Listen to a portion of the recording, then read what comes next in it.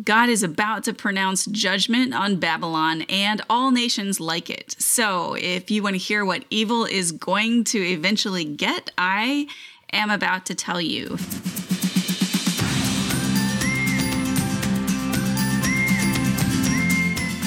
Welcome. I'm Michelle Berkey, and this is Praying Scripture, a weekday broadcast where we use God's own words to honor Him and to talk to Him about the things going on in our life and in our world.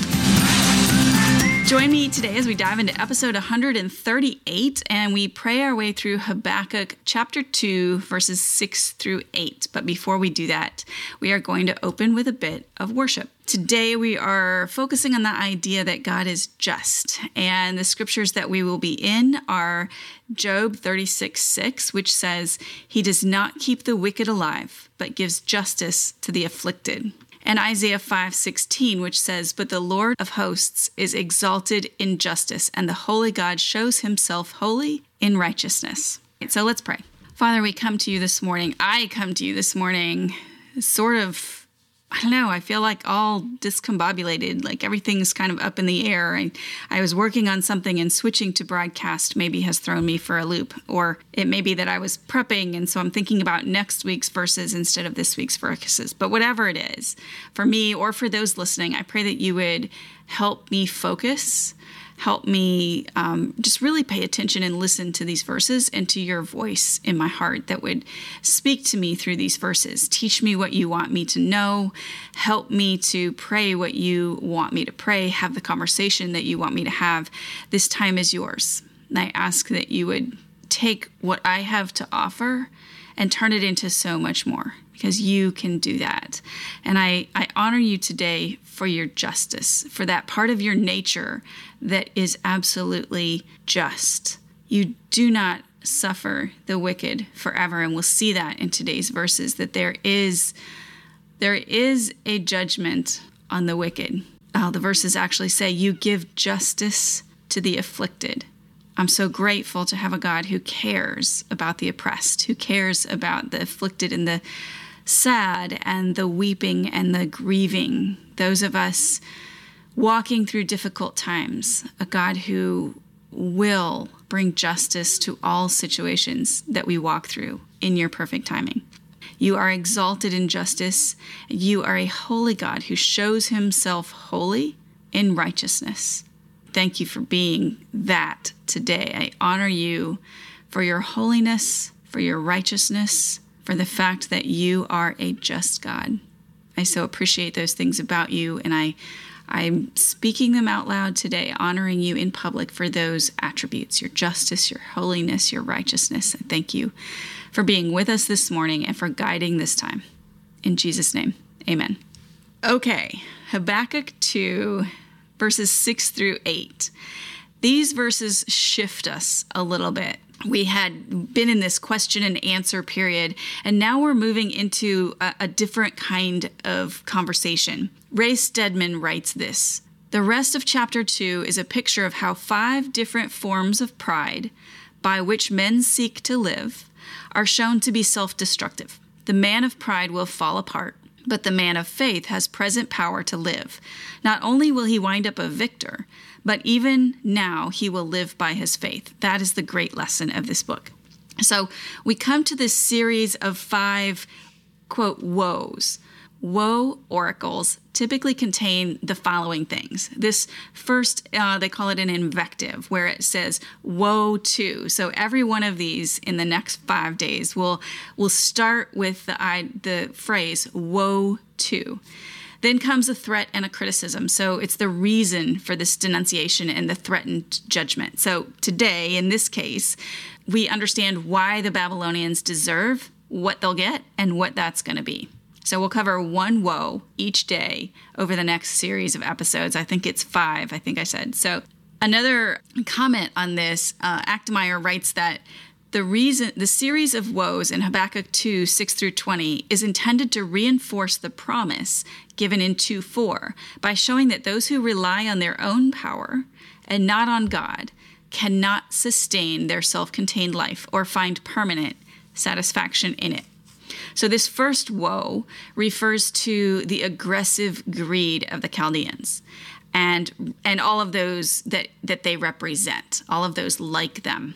It's this eagerness to enrich himself at the expense of others by conquest of their home countries, making vassals of the nations that they conquer, and extorting from them huge contributions of materials and money and men. So in other words, it's bleeding them of their wealth and their resources so that they can be the most wealthy, the most powerful because of the resources at their disposal.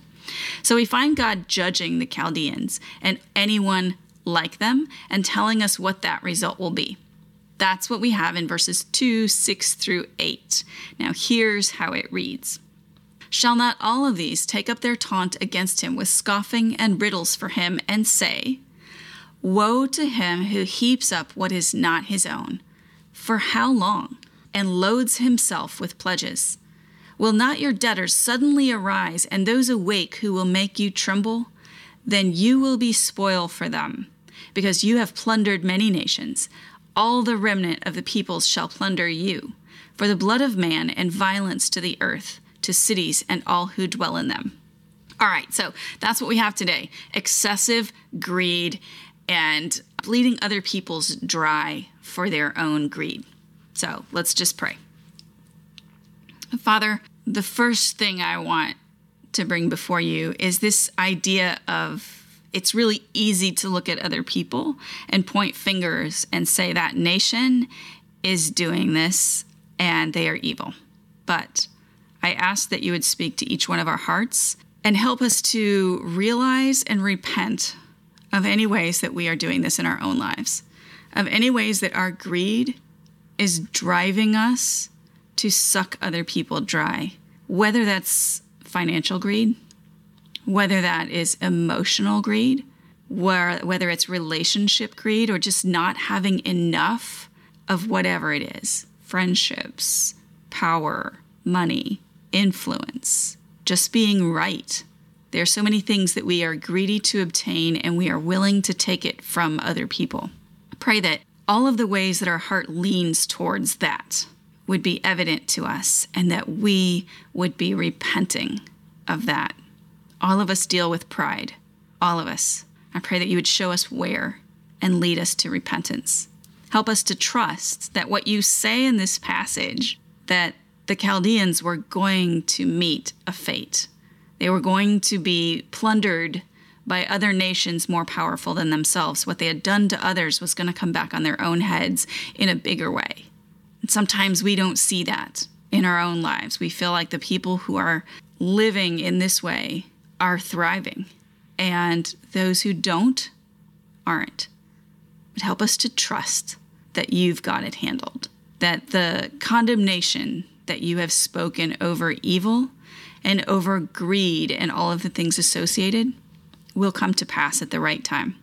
Help us leave that in your hands and go on with being our own not greedy selves. We honor you today for your sovereignty in deciding those things. When is the right time? And who is able to be that judgment for someone else? As we take ourselves out of that seat, out of the judge and the jury and the people prescribing results from other people's action. Not even sure that's the right way to say it. That sounds more confusing, but take us out of the seat of judge and juror, and instead help us to focus on our own hearts before you and let you take care of the rest. In Jesus' name, amen. Thanks, friends, for joining me today. I so appreciate it. Our verses and our passages are a little shorter this next few weeks, so probably the broadcast will be a little shorter too. Although Monday, I have a longer worship section, and I realized I haven't done that for a while. We haven't sat in worship for a longer period of time for a while, so we might do that on Monday. Anyway, that's an aside. Thank you so much for joining me on the Grace on the Gravel Road Facebook page. If you are watching this and found it helpful, we will be back on Monday with the next woe to pray through. And if you are a podcast listener, subscribing to the show and sharing it with a friend does a real lot of good in getting the word out there about this show and helping others to be able to join with us in prayer. Praying Scripture is brought to you by Grace on the Gravel Road, helping Christian women grow a God-first life and business. And I'm hoping that as we do this a couple of times a week, that you would grow in your prayer life, that you would learn to use Scripture to enrich your prayer life and direct your prayer life. But most of all, my prayer is that you will fall deeper in love with the God who gave us these words that we are speaking. Amen.